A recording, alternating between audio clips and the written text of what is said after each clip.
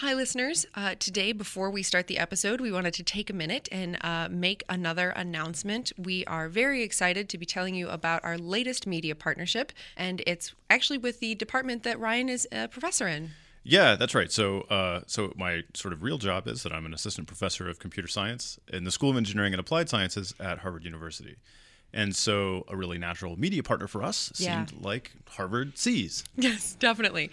So Talking Machines is going to be appearing on all of our regular channels, never fear. But now we're also going to be up on the university SoundCloud and iTunes U sites, so you can find us there. So help us celebrate and spread the good news. You can find out more about all of our media partners on our website, thetalkingmachines.com. You are listening to Talking Machines. I'm Catherine Gorman. And I'm Brian Adams. And Ryan, today you wanted to talk to us about how machine learning helps Amazon and Netflix make choices about what our tastes are like.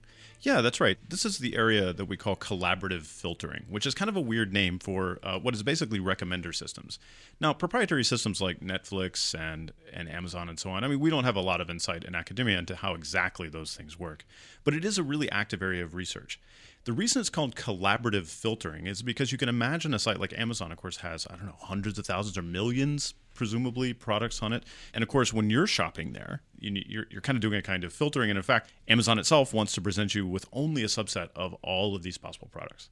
It's called collaborative filtering because the idea is to use information about lots of other people that use, say, Netflix, help you sort through all of the different, say, movies that you might consider looking at. Mm-hmm. And so Netflix learns something about you and learns something about the properties of the movies that they have, and then tries to match those up and help you have watch something you're interested in tonight. Now, there's a lot of different ways that these kinds of systems can work, and a lot of different kind of cool ideas out there, and it's its own subfield of computer science in some ways, and with some cool conferences and lots of great researchers. One of the ideas that I think is most interesting in it is a kind of idea of using what's called matrix factorization to make recommendations. And these things have a lot of different kinds of names, and they've been reinvented a few different times, but they feel a lot like principal component analysis or singular value decomposition, things like that, or non-negative matrix factorization. But they're often in the context of like collaborative filtering called probabilistic matrix factorization. The idea is really interesting. It's to view the problem of making a recommendation on a site like Netflix as one of matrix completion. So we could imagine a really big matrix that's something like, say, users maybe are the rows of this matrix or index the rows of the matrix, and say movies index the columns of this matrix. Okay, so any entry then is one user and one movie, and if it has a value in it, then maybe that's the star rating that that person gave to that movie. Now, the challenge here is that you want to be able to get good at guessing what the entries would be for user-movie pairs that you've never seen before. Any particular user has maybe rated quite a few movies. Any given movie has maybe been rated quite a few times. But overall, the matrix is very sparse. So that is, we only see a very small fraction of all possible entries. So the question is, how can we take entries that we have seen and use those to generalize to completely new places? So you can imagine doing this in a lot of different ways, but the idea of matrix factorization is to basically imagine that this great big matrix is approximately low rank. Now, when I say that it's low rank, what I mean is that it can be written as the product between a matrix that is sort of tall and skinny and one that is really kind of fat and short. So imagine that we have 1 million users and 25,000 movies. Then what we're saying is this 1,000,000 by 25,000 matrix can be written approximately as something that's, say, 1,000,000 by 100 matrix multiplied by a 100 by 25,000 matrix. And this is a really interesting view on how to make predictions, because what happens when you train such a model on a large but sparse set of say, user-movie pairs is that it will discover what we think of as kind of latent properties of both users and movies. And so that is what it'll do is it'll take every user and use the rows of that sort of tall, skinny matrix. It'll use the vectors represented by those. So these are, say, 100-dimensional vectors. It'll embed each of the users into that 100-dimensional space. And then it'll also embed all of the movies in a 100-dimensional space based on the other matrix that we're using to decompose the ratings.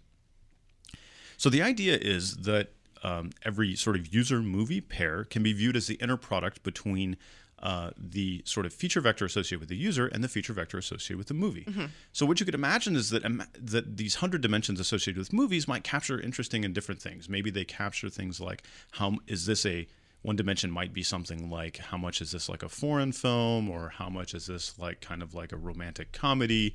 Does this like have lots of like Michael Bay explosions in it? Or, you could imagine kind of a variety of different properties, that we would like to be able to discover in movies. Now, we're not giving it these things a priori, but these are real properties of movies in general that people respond to or don't. And then you, as a user, tend to sort of respond to those things positively or negatively. So if you have like great big value for Michael Bay explosions because you're watching Transformers, whatever, and you love that kind of stuff, then your inner product, you're sort of pointed in the same direction as that movie. And so you'll tend to have a bigger positive number for your rating.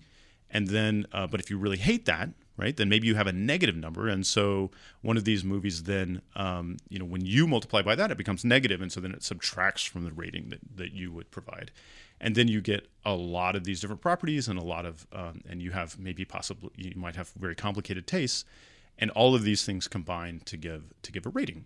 Now, what's amazing though is that you can find these kinds of properties just from the ratings. That you don't need to load it with a lot of information about what the movies are, but that people's tastes are sort of relatively coherent. And so you can make quite good predictions about what someone will rate some novel movie based on the way that they've kind of rated other things and from discovering what their feature vectors are. So the Netflix prize was a big prize to actually make predictions about the way that people rate movies with Netflix data. And this kind of view on how to make such predictions was one of the single most powerful methods in the prize. And it really did some cool stuff. So, for example, you wind up with these sort of 100-dimensional feature vectors associated with each movie, and you can try to visualize those and look at what movies tend to be close together in the space and so on. And you'll discover some cool things about, all of the, Lord of the Rings sequels are all sort of clustered together as you would expect, and sort of movies relate to each other in ways that we can kind of semantically understand when we look at them in this post hoc way. And what's interesting is that the kind of properties this kind of approach would discover often performed better than if you had loaded it with genre information and things like that a priori. But this idea, broadly speaking, informs a lot of different things, not just recommender systems, but also it's a way to do, we've talked about topic modeling before, for example, and it's a particular way to interpret topic models where, we're talking about something like sort of documents versus words, and then that decomposes into a small set of topics and so on. So these kind of probabilistic matrix factorization models, I think, are really cool, and they permeate a lot of different kinds of problems we care about. And I view it as a kind of interesting mix between supervised learning ideas, where you have labels you want to predict, and unsupervised learning, where we're trying to find very general structure in data. That's really fascinating. So we'll have some papers up on it, and we'll have more about the Netflix prize on our website, thetalkingmachines.com.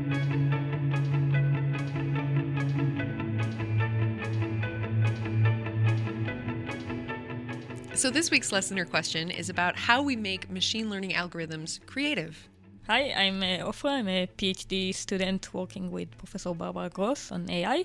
And my question is related to creativity and machine learning. So in machine learning, you learn from examples you've seen, and you're somewhat restricted to the assumptions of your model. So what are your thoughts about how we can incorporate more creativity, where we actually come up with new ideas based on the examples that we've seen? Thanks for the question, Ofra. I think this is fun and represents a sort of a very serious challenge in machine learning, particularly the kind of machine learning that I've been thinking a lot about lately, where we want to use these kind of supervised learning tools to actually design new kinds of things. In some of our recent collaborations, for example, we've been trying to use machine learning to design new molecules. And in this situation, we run into exactly what you're describing, which is that we're only really good at predicting the properties of molecules that look a lot like ones that we've seen before. And the question is, how do we be creative? So how do we go beyond the simple assumptions maybe that informed the kind of molecules in our data set, because these are the ones that chemists understand, say, and instead really jump out of that kind of that space to completely new molecules that are very novel, but that might be very good. And in some ways, from a prediction point of view, this boils down to the question of how do we do extrapolation instead of just interpolation? So things like deep neural networks and also things like Gaussian processes and lots of other ways that, for example, we do regression really kind of are best at trying to blend existing examples together to make predictions about things that are kind of nearby. They tend not to be very good at trying to make predictions about things that are pretty far out. And that's what I mean by extrapolation. So actually heading out in some new direction where you sort of aren't within what you might think of as kind of the hull of the data that you've seen before. This is an active area of research, and even in the simple one-dimensional setting of like time series, it's already pretty hard. I think we've been making some progress on this in a few different areas, and a lot of it comes down to trying to redefine what it means to see examples. So rather than thinking about sort of complete examples, a lot of the successes in machine learning for difficult problems in the last couple of years have been about discovering features that can be composed together, and to try to understand the way that those features influence whatever label you want to produce in a complicated way. And the hope is that we might be able to, in the case of molecules, discover sort of the way that these like subcomponents work together to produce some interesting properties, and hopefully be able to characterize those subcomponents very well. And then you might imagine constructing completely new sort of very creative molecules in terms of those subcomponents. So the overall molecule now looks nothing like something that some chemist has examined before, but the pieces can be very well understood. And this requires, though, really trying to find ways to tease apart the somewhat subtle properties of individual aspects. Again, this is something that I think over the last 10 years, and we've gotten a lot better at, and certainly this is a big part of the resurgence of the sort of the neural network story in the last several years, but there's still really a long way to go. Thanks so much for your question, Ofra. If you have a question for Talking Machines, you can catch us on Gmail at thetalkingmachines@gmail.com or on Twitter, TLKNGMCHNS. And we're sorry about the handle, still. Yeah.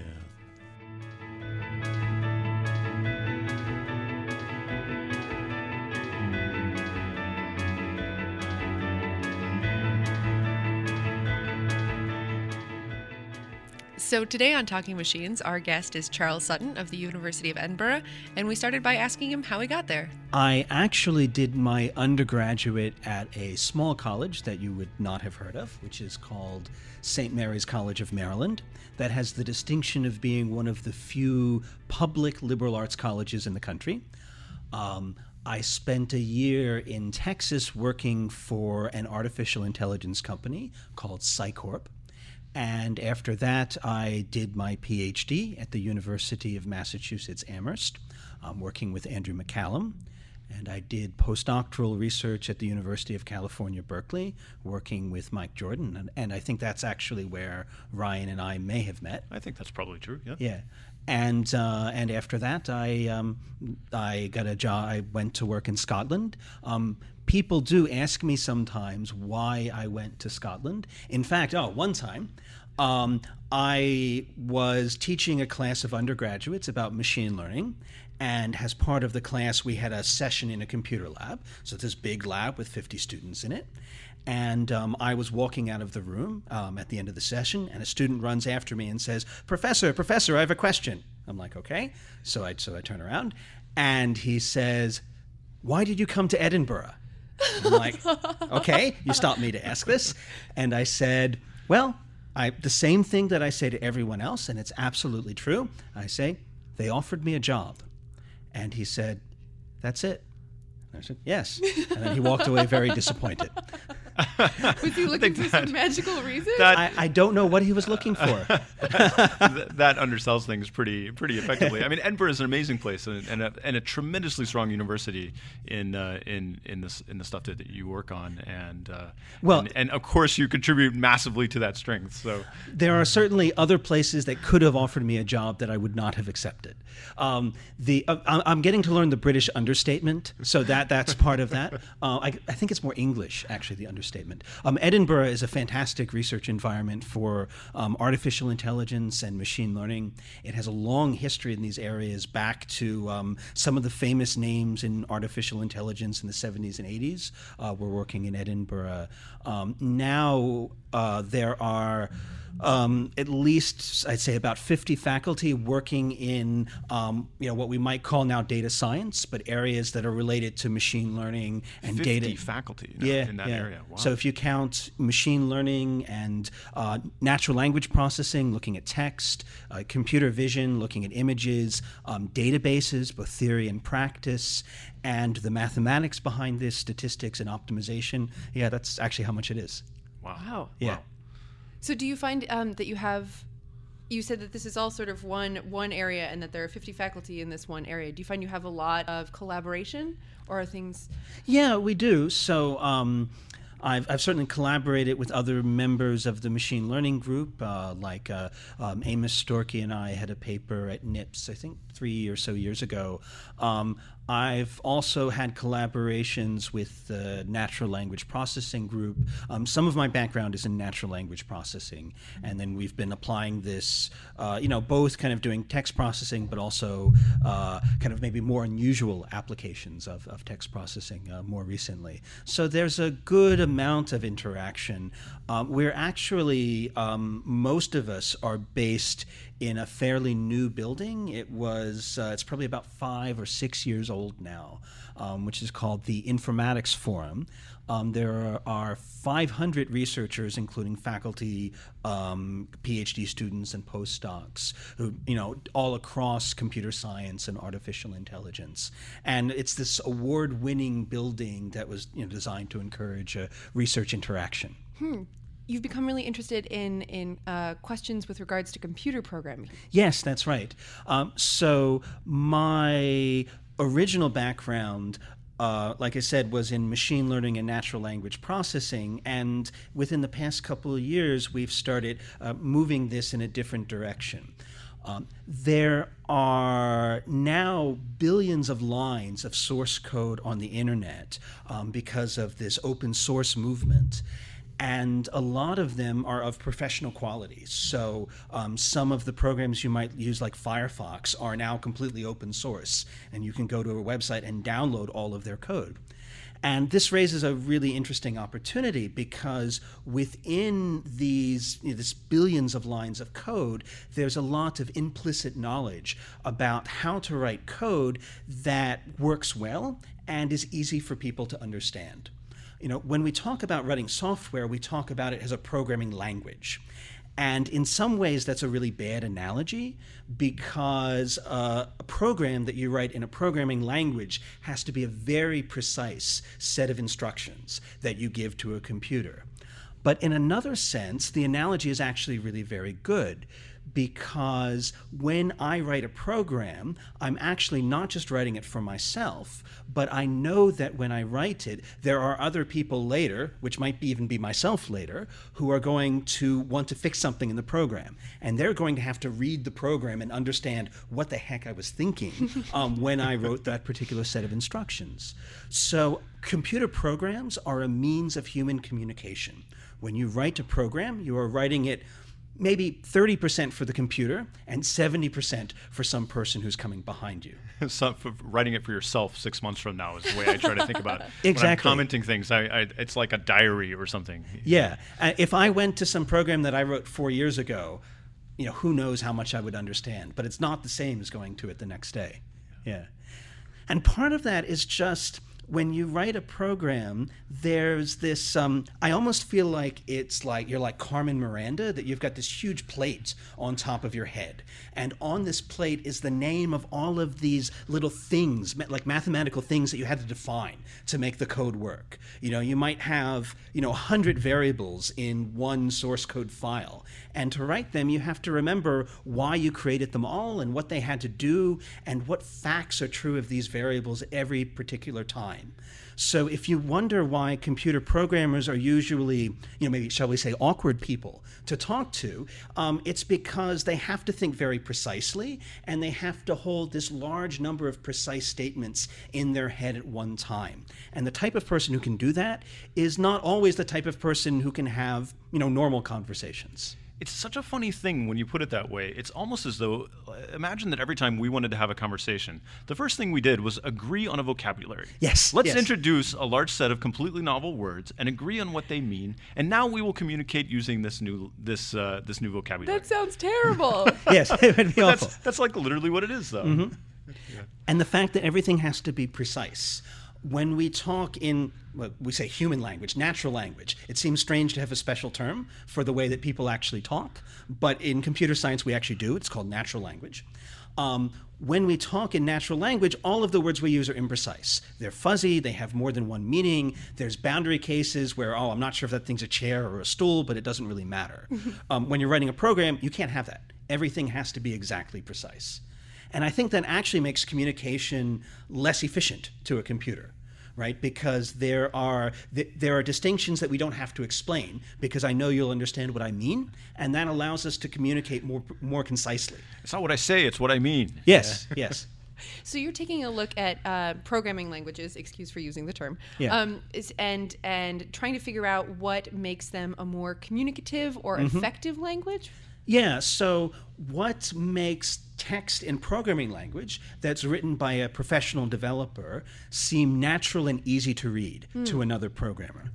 So one example of a system that we have that you can actually download if you know how to write programs is one that helps you actually define this vocabulary that Ryan was talking about. So if I want to contribute like a patch, some small fix to one of these open source projects, I might have to define some new variables, some new terms in this vocabulary in order to make the fix that I'm trying to make. So all of the programmers who have already been writing this project, they had to invent these thousands of names. And without ever actually explicitly coming to an agreement, there are certain patterns to the way that they'll choose these names. So there are certain types of variables that you see over and over again. So for example, in a program, you'll often have to do something repeatedly. Like you'll have to do some operation for every element in a list. So I need to have some variable in my code that keeps track of where in the list I am. If I'm a programmer, I'll always call that I or J. Now, why? It doesn't matter, but everyone knows what that means, and so when I see a variable like that, I know what to expect. So a pattern like that, everybody will know about. That's not a problem. But there are a lot of cases where you'll see one of these variables that will have some conventional type of name, but that might vary across software projects. Different groups of programmers might pick a different name for this type of concept. And so when I go to a new project, I might not be sure, if I've got this variable, what type of name is going to be more consistent with what the programmers in this particular project expect. But that's the kind of thing where statistics can help. So what we can do is look at all of the existing code in a project and say, when I see this list variable that's used at the same time has these other words in the program, then I know that I usually expect to see a name like I or J and not a name like this is a counter that indexes through the list. And so what our tool does is it counts up how often do I see each name in each particular context. And then when a programmer says, well, I'm not sure about this particular name, give me suggestions, it'll say, well, other people in the code in the same context, when they've been writing this project, they use these kinds of names. Maybe you should consider using those names too. So have you taken advantage of any of the sort of natural language aspects that people might often use for variable names? That, I don't know, imagine that we're counting, the number of dogs in this picture. You could imagine a variable named called numDogs or something like that. It's a very common kind of pattern that you could imagine exploiting in this situation. Is that something that you think about? Yeah, that's really interesting. So we haven't yet incorporated this kind of information in the system that I was just talking about, but you're right that it's something very natural to include. So what programmers programmers tend to do is they tend to use phrases to name these things. So if you have something like number of dogs would be a good example. So when you have a variable that is a thing, like if he's a number or if he's a series of words, then you'll tend to see the name that a programmer used be something like a noun phrase. So they'll take like a 3-word noun phrase and then smush them together into one name, like number of dogs, all one word with O and D capitalized. When you have what we call in computer science a subroutine, like a set of instructions that I might call again and again that does something, then we tend to use a verb phrase. So we might say increment counter smushed together. That might be a name of what we call a subroutine. So this kind of regularity is something you could imagine doing. The other type of thing you see, if you look at the names that we've used as examples, some of them are very, very short, and some of them were very, very long. And what you tend to see is for these kinds of stereotyped variables, like the one where I'm iterating through a list, you'll see very, very short names, like 1 or 2 characters. But for something that's more domain specific, like the breed of a dog, then you might see something that's kind of a longer name that has multiple words in it. And I think that's a really interesting regularity. People haven't really taken this into account because this line of research is very, very new. But I think that is something that's going to happen soon.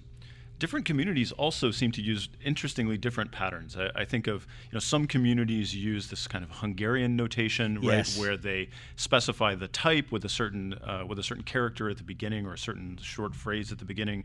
Other communities are famous for using big long sequences of camel case. I don't know, something like Java, and then different languages also have, say Python, have a sort of conventions that are very strong within their communities. Is this something that you sort of adapt for the different communities or different projects? Yeah, I think that's a really interesting direction as well. It's amazing how emotional programmers get. You'll have seen this, right? You're smiling. Programmers get really, really attached to these kinds of conventions. I don't actually remember what any of the codes are in Hungarian notation. I don't know if you remember any of them. I don't remember many of them, but there is variations of this. Yeah. People would use P in some cases to indicate that you have a pointer.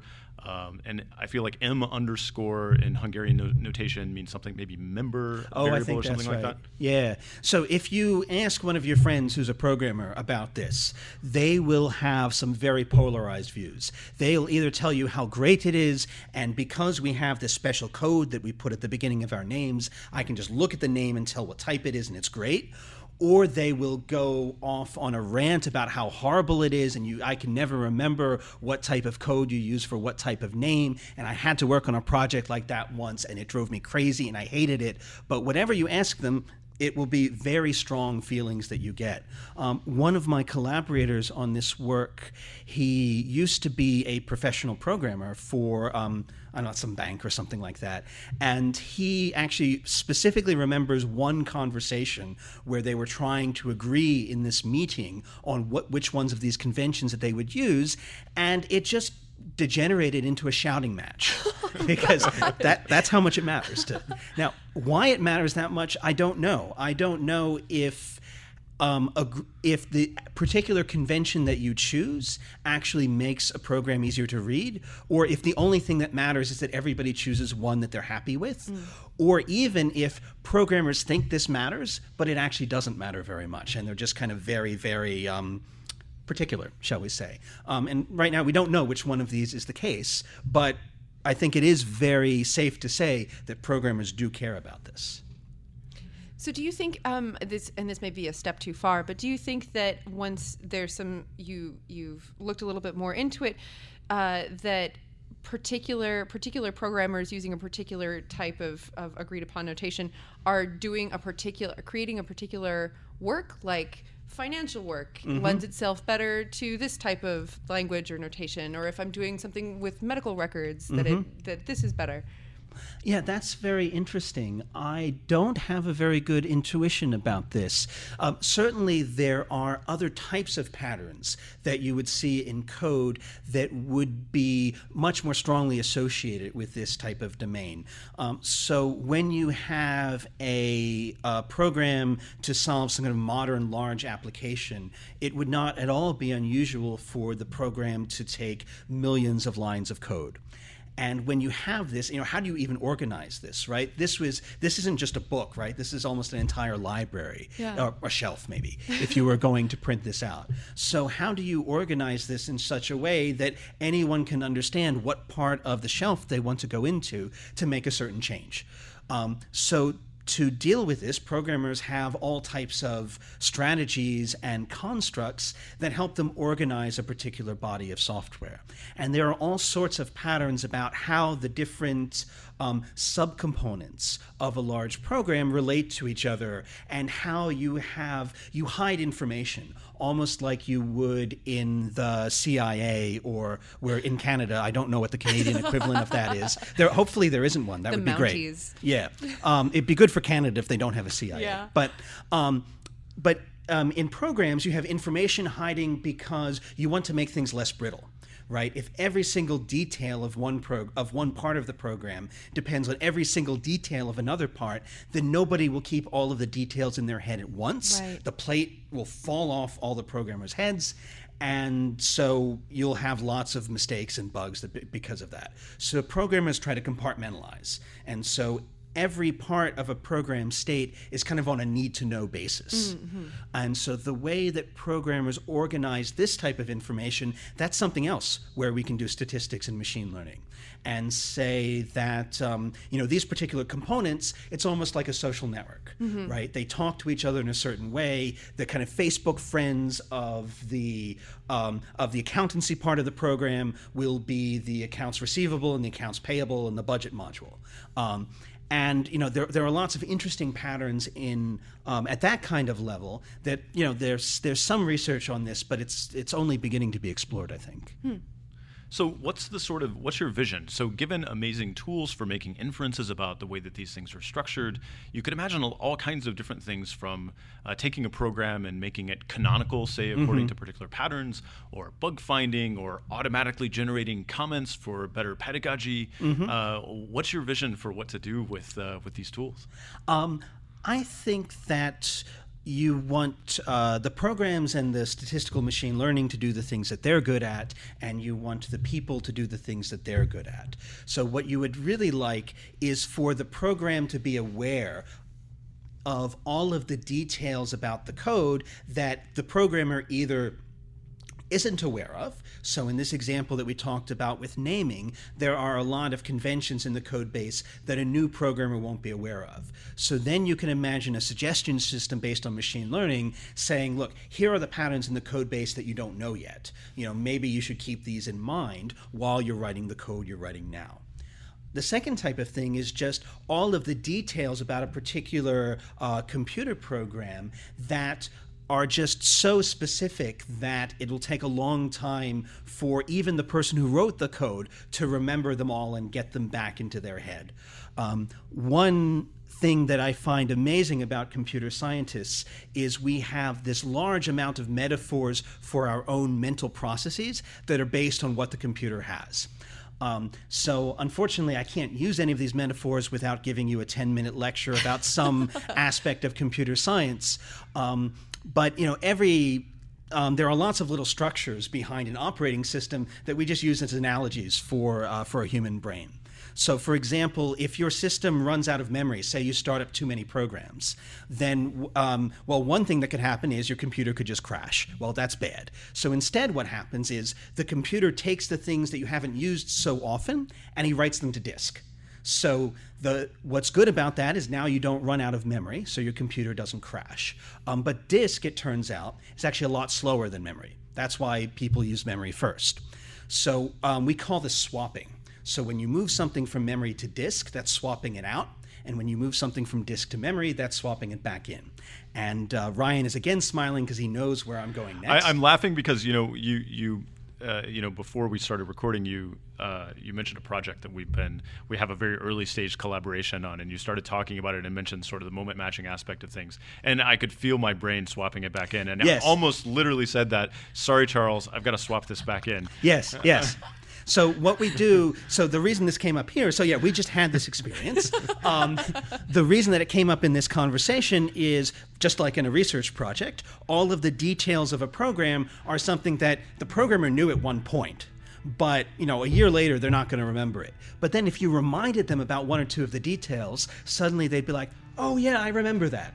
So it really seems like what's happening is our brain is swapping in all of these really specific details from our long-term memory into our working memory. So when we talk to each other, that's the term we use. We use the same term from operating systems as we do when we're talking about ourselves. So, Charles Sutton of the University of Edinburgh, one of the most amusing computer scientists I have ever met. Definitely. Yeah. So that's it for us this week on Talking Machines. I'm Catherine Gorman. And I'm Ryan Adams. And tune in to us next episode.